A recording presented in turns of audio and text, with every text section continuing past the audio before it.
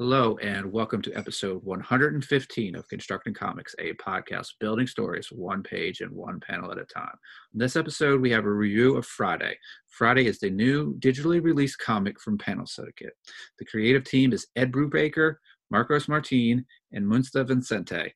This is your spoiler alert for the first chapter of Friday. You can get a digital copy of Friday from thepanelsyndicate.com with the Name Your Price option. So if you haven't read the comic and you don't want to be spoiled, please pause the podcast and come back after you've read it. This is Matt, and I'm joined by Constructing Comics co-host Noah. Hey there. Noah, as we normally do, why don't you lead us off with some initial thoughts, and then we'll do a deep dive into story and art on this comic Friday. I really like it because I grew up reading books like Encyclopedia Brown and Hardy Boys and others of those, teen sleuth dramas. And this is a very cool way of updating that in a very Brubaker style, where he looks at the implications of being a teen sleuth. And there's always that sidekick, that just sort of goes along with everything, whether, it's I can't remember who Encyclopedia Brown's sidekicks were, or Nancy Drew's sidekicks, but sort of the people that are kind of dealing with this sort of prodigy, and wanting to have a real human interaction with them, but all they can think about are solving mysteries or analyzing things. It was a cool. I'm in for the ride here. I really like this sort of, breakdown or analysis of these these archetypes from the books I grew up with. What were your thoughts? Yeah, I liked it. I liked it a lot as well. And I think it did that great sort of YA thing where it made it scary, or just on the edge of being scary enough without delving into gross out horror or body horror or anything like that. So I think it did a really great job. Like if I was a young, well, there's a few curse words throughout the book, but besides that, like if I was a kid reading this, like I would feel like, and I think this is like a thing that like a lot of YA books or comics try to do. You try to you try to challenge the kids just a little bit, but not too much. And I think that this does that really well. Yeah, it's definitely a book for young adults to adults, because it is sort of coming off of that elementary level reading that you get with Encyclopedia Brown and Hardy Boys, and then this is the next logical step, in those sort of in the sort of tradition of those stories. It's sort of like, these kids going off to college after high school or junior high or whatever it is. Yeah, doesn't Brubaker refer to it as like post YA and the write up at the end? So it's sort of like, maybe you would be a kid in high school and you'd sort of be fantasizing about what it's going to be like when you finally get to strike out on your own and go away to school.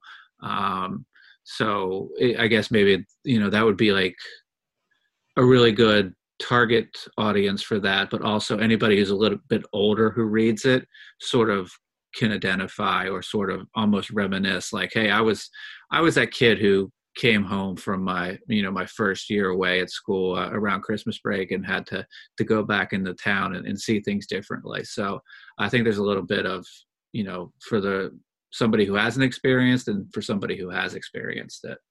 Yeah, it definitely has all that going for it. It's a very relatable story.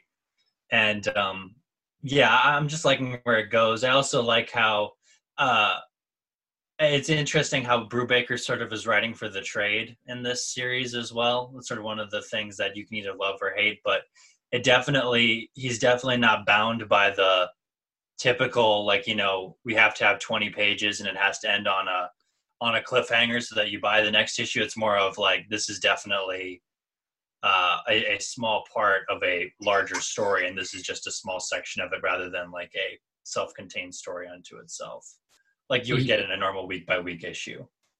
Yeah, I mean, you and I have both listened to that off-panel interview that he did, Yeah. and he mentioned that he could do things where, if the chapter needed 30 pages, it could be 30 pages, but if it only needed 16 pages, it only had to be 16 pages. Like, this sort of format is allowing him to just sort of, take the story where it will, to the length that it needs to be, and it's being delivered digitally.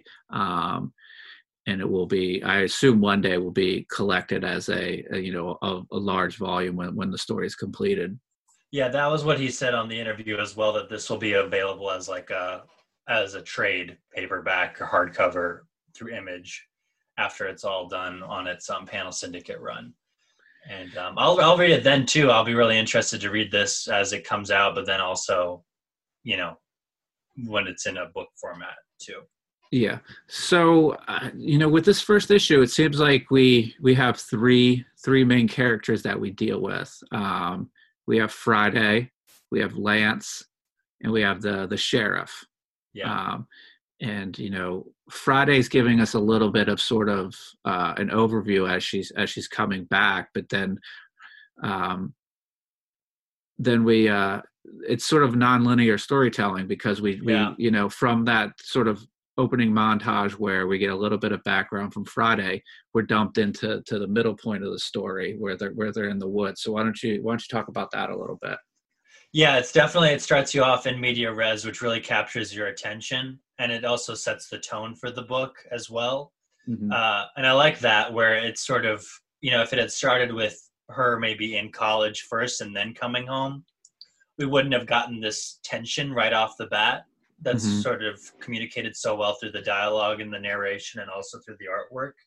There's this illumination. I love how Marcos Martin sort of illuminates Lance, Mm-hmm. and even the sheriff is more illuminated as well than Friday is, and Friday's sort of disillusioned, which means she's less illuminated by Lance, who's sort of glowing. Mm-hmm. I really like that sort of communication, and again, setting up the tension and this, this triad, this trinity of characters that will all sort of be on the spectrum of how they look at Lance. It was cool. It was a cool way to introduce the characters, and then also just to keep the pace going. It starts at a breakneck pace, and it just keeps it just follows that pace throughout the whole issue. Yeah, and that was page 6 that you were referencing, where they sort of do the illumination and the three characters, and then the close up on the three characters, and they're still in the same position. And if you actually look at the two characters in the background, Friday and the sheriff, they're sort of looking at Lance, but they're both sort of, giving him sort of that, like, we're not sure if we completely are with you here right now. So that's a pretty good page right there. Yeah, and I also love. I've been rereading Brubaker's Captain America run as well, Mm-hmm. and I love how even from when he was doing that stuff, he would always have these nice panels where it would just be nothing, like no dialogue or anything like that. It would just be these silent moments to sort of break the pace of things, to make you slow down. And there's that right off the bat when she sees someone moving through the woods, when Friday sees someone moving through the woods on page 7. Yeah, I really like that. Again, it breaks the pace, makes you slow down, because again, this book starts off really fast, and it's nice to have these moments of stopping and sort of going back, maybe, because you can do that with a comic. You can always look back and be like, okay, did I miss something or something like that, and then keep going from there. So that was cool, I thought. Yeah, when sort of on these two pages, which are 7 and 8, when Friday or Lance are sort of having like an interaction between them, the backgrounds drop out, and it's like you said, those are the moments that we're sort of slowing down to sort of get more of the tension, or we're like, all right, we're going to slow down, look at the how they're looking at each other, and sort of their facial expressions. So with the environments dropping down, sort of like fast, slow, on these two pages, 7 and 8. Yeah, and it makes sure that you are always aware of all that's going on. So there's the main objective, which is finding this person in the woods, but then there's this other objective, which is trying to figure out why Lance and Friday have this huge rift between them, which they haven't really revealed what happened yet. Yeah. but that's going to be something revealed over time. Yeah. So then from there we have the double. Well, I guess what would be considered the double page spread here, Yeah. where we get 3 panels, which is still on that like light blue, yellow present, going through the woods, and then the 3/4 of the splash is sort of been done in a different art style to show us that we're going back into the lore of is it King Hill? Is that the name of the town? I can't remember. Let me look at it. I think it is Yeah. King. But Yeah. so we have 3 panels in our current time frame, and then there's a little bit of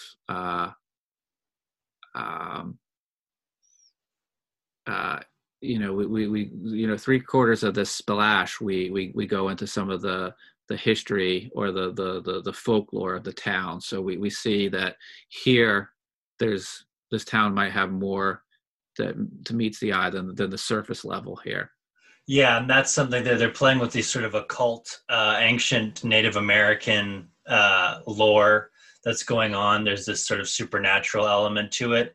I like how it's, it goes from typical panel borders, which are either horizontal or vertical, with, white bars or something like that, to this where you have the 3 insets, but even that is overlapped by this tree that divides up the splash. Mm-hmm. And then there are no typical panel borders of like, bars or anything like that. It flows very naturally. It creates these panels within panels where it uses the tree branches to create that nice frame around the owl.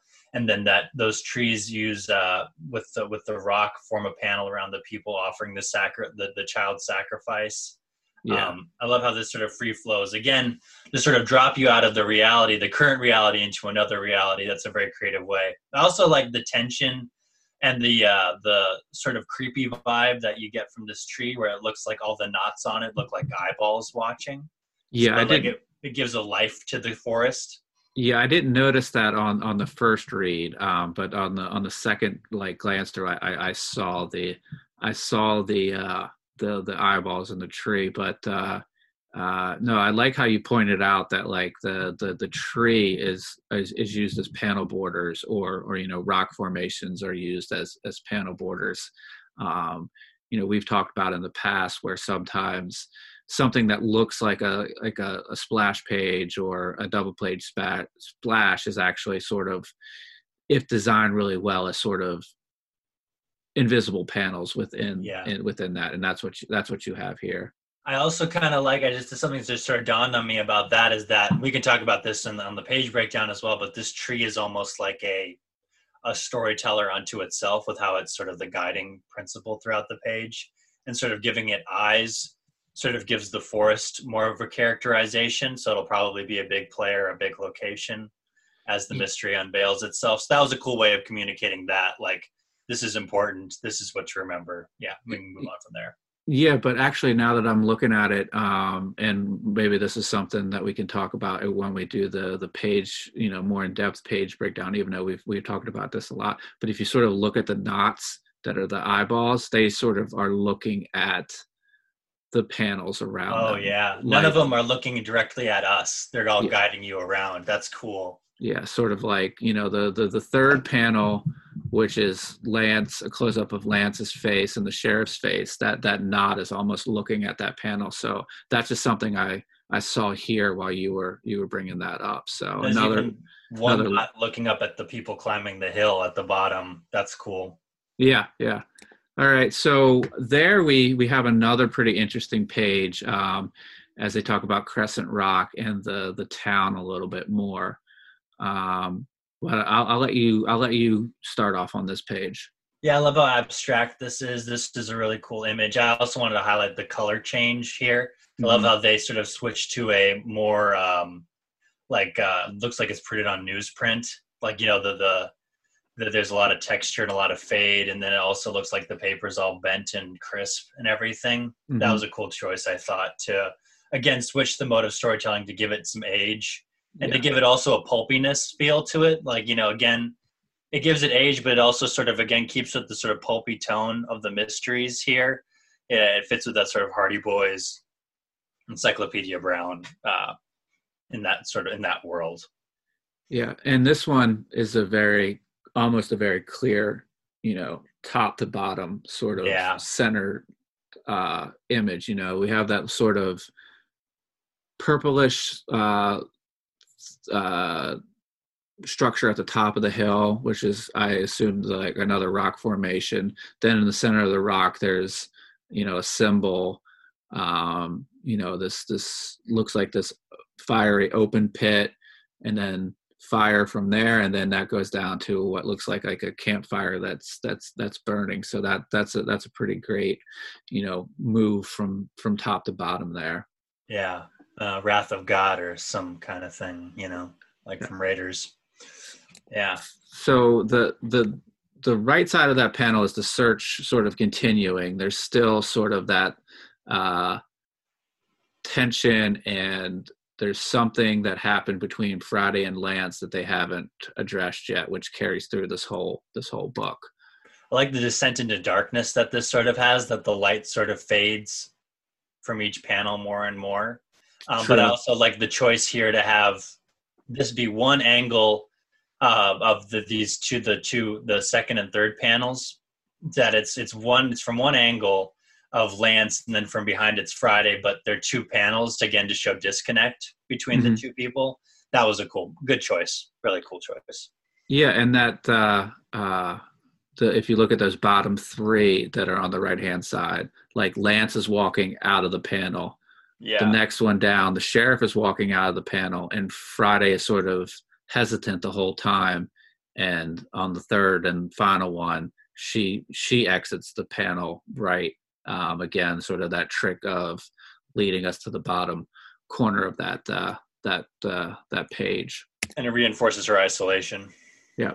So as we said, the this is part of the nonlinear storytelling. We actually go back to the beginning of Friday's train trip. They talk about sort of some of the communications they had over the phone. They do a great thing where we can see that Friday has sort of got her friends at college, and she's sort of, becoming her own person, and Yeah. slowly moving away from her friend Lance at home. She gets back. She's walking down the street, and then after that, the sheriff and Lance are there to have her help out on a case, and they head off in the cop car. I'll let you come in here with your thoughts about this right here. Yeah, again, great use of dropping out the backgrounds. Again, for you when you're an artist, you don't want to be drawing the same background over and over and over again, obviously. But also, again, just to show where the character is in relation to highlight where the character is in relation to the other characters. It's really great to drop the background out and to sort of show where Friday is in making her decision to go with the sheriff and Lance when they drop the background out of the angle of the third panel on page 15. Mm-hmm. I really like that choice, but I also like on page 16. There's on panel 1, 2, 3, 4, 5 on panel 6, where it's again another panel within a panel of her looking through the door opening. Mm-hmm. That was it's a cool choice to sort of highlight within a highlighted panel. Yeah. Yeah. So they're in the squad car. They're on their way out. They see the car. They're looking for is it like Wadsworth, Wellington, or something? Weasel. It's the rich. It's the whatever. He's like a rich kid, whatever. Yeah. Right? Yeah, and he's like sort of a criminal that's been able to get away with anything because he's the son of some rich person in the town. Yeah.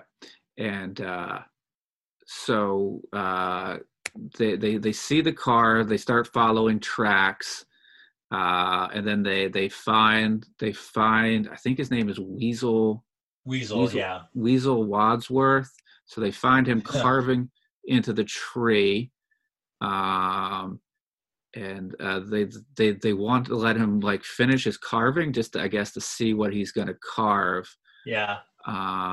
I like the one thing from the on page 16 to page uh, 17 is I love how there's a sort of like stair steps off the page, like Hmm. like where the panel gets smaller.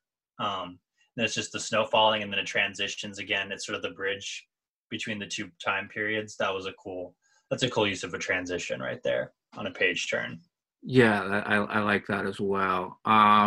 So we kind of see here that, like we said, they find him carving into the tree.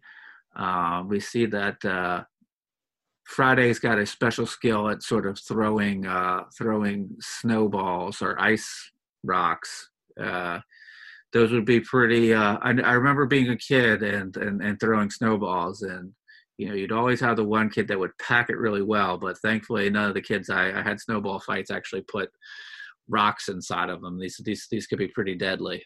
I had jerkwad cousins that would pack ice in there. Yeah. Like they'd have like chunks of ice, and they would do that. And yeah, just dick move. Yeah. So from there, Weasel realizes that they're there, I guess we and should establish that he stole the dagger from the yeah, museum. That's why they're going after him, is because he stole this dagger. true. I That's forgot. related to the lore of the area, like because it's related to like the child sacrifices and things. Yeah, good point. I forgot to bring that up. Yeah. So Friday Friday hits him with the snowball, but then okay. Oh no, I guess maybe they think he's out, but he's not exactly out because he attacks Friday. Yeah. So um,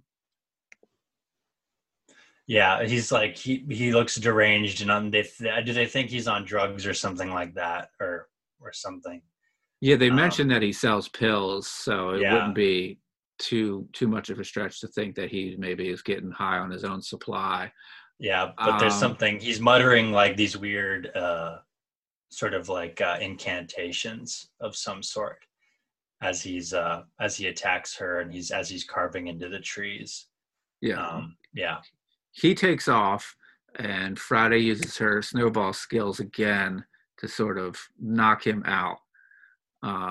So I guess from there they put him in the back of the squad car with Friday.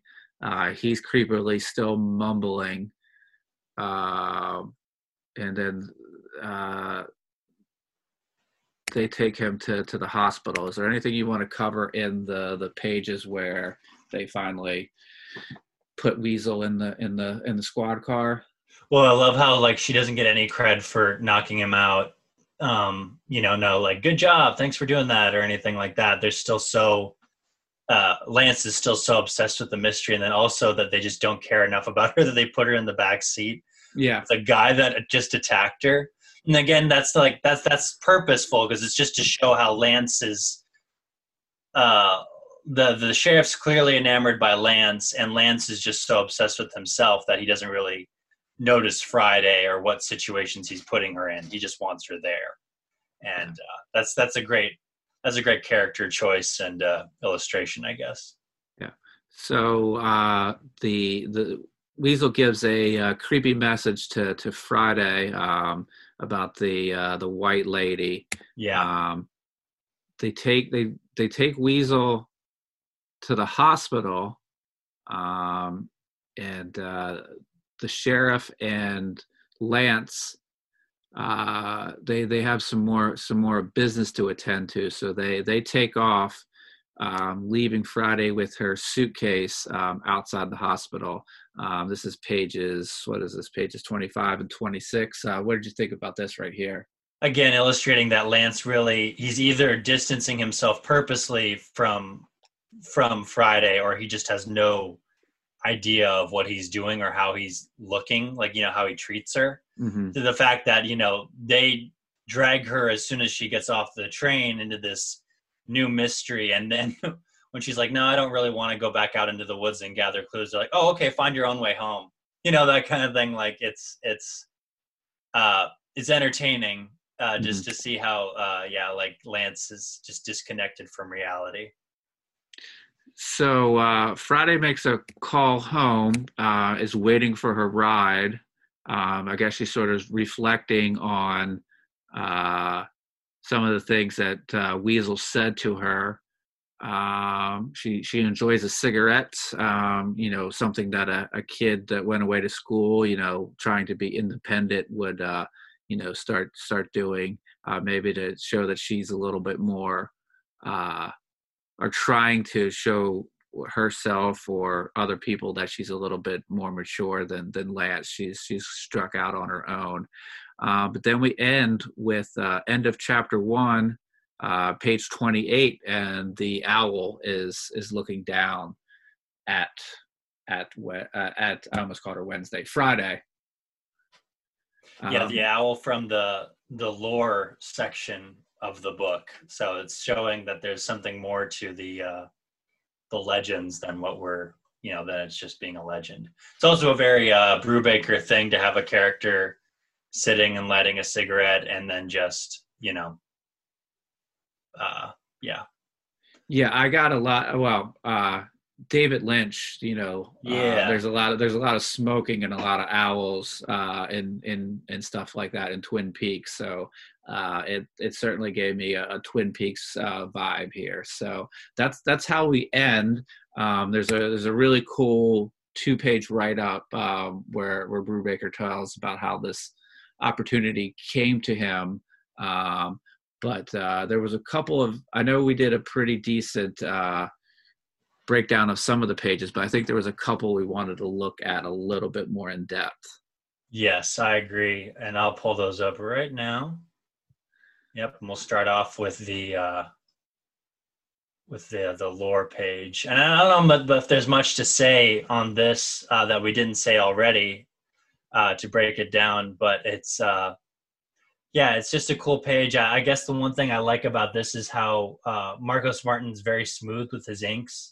Mm-hmm. In the other pages, but I love how like cross-hatched everything is here. And there's a lot of there's not a lot of solid blacks. There's a lot of lines. It almost looks like a woodcut. Yeah. Illustration here. I really like that choice to distinguish again between the two storylines. Yeah, I agree with you there. It was without well, I mean, I know that like we get the typeface that's different, but like without having to do sort of the story narration, many years ago, we just sort of as folks who've read comic books before, we kind of knew, oh, we're here, we are, we're flashing back to something. The art style, the art change, the type change, just really showed that. But I mean, I have to admit that like the first time I looked at this page, I didn't see the eyeballs in the tree. So that's one of those things that you might miss if you sort of go really quickly, but on reread, it's something that you see. Yeah, I really like that. And I love books where you can sort of come back and reappreciate the artwork from it. This is a cool page. And apparently I think on the interview on Off Panel that this was sort of all Marcos's idea for a splash page right here. Yeah. That he just sort of came to Brubaker and was like, I think this is what would fit in this area. And Brubaker's really good at working with his artists, so he was, totally go for it. I think that was a good choice. Yeah, I like this page on initial read, but I really like it now as taking the time to sort of dissect it and break it down. So that was what was that? Was that page 6 of the book? I think so. Yeah, it reads really well inside the story, but also you could really appreciate it just as its own artwork and storytelling, as a good example of good storytelling. Yeah, on its own. Yep. And then here's this other page we talked briefly about the sort of the after at Crescent Rock when the children are sacrificed and the gods would hear their cries and then take the bodies up and grant the people peace or whatever it is. Very cool, very creepy, atmospheric. It's almost sort of like this feels almost like a cave painting. Mm-hmm. Almost. I really like that. Again, we touched on it. It sort of feels like, again, a sort of a screen printed not screen printed, but like old comics. Like that's sort of how it feels colored. But also it sort of evokes old like cave imagery that you would find in sort of like, ancient America. Yeah. So, and this is page 7. I like this one as well. I mean, we talked about this one on the story breakdown. But again, this for me, this is again another thing that makes me think of Twin Peaks. It's Yeah. the town has more mystery to it. The town has all of these weird locations, secret locations, mystical locations. So I really enjoyed that as well. Yeah, me too. It's a very cool page. And again, I like, we talked about a little bit how these panels on the side here, starting with this wide horizontal panel, and then these two sort of equally sized panels, and then back to back, but again, showing the disconnect. And then these three, in consecutive order, showing more and more of how distant she is from Lance's life. And then this one, which we talked about a little bit again, that sort of goes from that, I guess it would be ascending panels from the previous page into these descending panels. And this is one you chose. You chose all of these, but this is one I don't think I would have chose, but you chose. And what was the reason behind it? So this is page 17. I think what I really liked about this was, we had sort of the flashbacks of weird stuff going on, but this was like the very first time we saw something weird going on in the present timeline, where we finally catch up with Weasel. And it was the top third of this page is really dark. Actually the third panel goes silhouette when they decide to turn their flashlights off because they don't want Weasel to know that they're getting close. The middle panel there, the fourth panel, is them sort of peering down. We're looking at them, so it's a reaction shot of their faces. We sort of pause there because it's a lengthy wide panel, and we sort of get that moment where Friday's saying, "Yeah, what's he doing?" So we know something weird is coming up, and then as we go to the bottom 2/3 of the page, we get sort of the weirdness. The colors here have been really great. All the illumination out in the woods and the snow, but I really like the way it looks like. So the flashlight is sort of off to Weasel's right as we look down at him at the same point of view that the three would have had. But I just really like the way the tree was illuminated, the shadows go up and away from him as the flashlight would have done. So I just really like this page as well. Yeah, and while you were talking about it, I was just sort of really appreciating the whole composition based on what you were saying. I really like how centered this page is and how symmetrical it is. Mm-hmm. And how these top three panels all seem to be sort of arching like down, whether it's these two descending panels or it's the hill on this one. It's sort of all drawing you into Lance in the center here. And, well composed where you look at everyone, but then it draws you down into this tree and it branches off. I also like how this bright spot where the lamp is, where Weasel's lamp is illuminating him and everything, that sort of balances out the word balloons up here.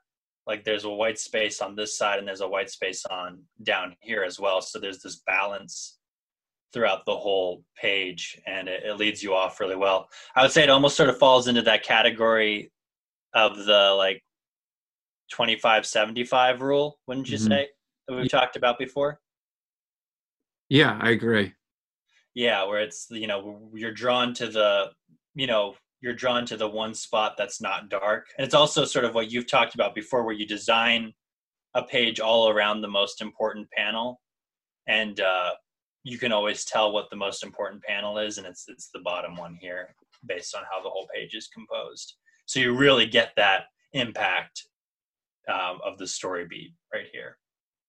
Yeah, and we've talked a little bit about the coloring here, but the yellows and the blues at night, it feels like it's one of those nights where it's like it's cold enough to snow, but it's not so cold that like everybody's like uncomfortable. Like it doesn't seem like there's a lot of wind. It just it's cool and crisp, but everybody is Weasel's a little off his rocker. He doesn't have a jacket on, but it seems cool and crisp. It doesn't seem like, overwhelmingly cold with the colors.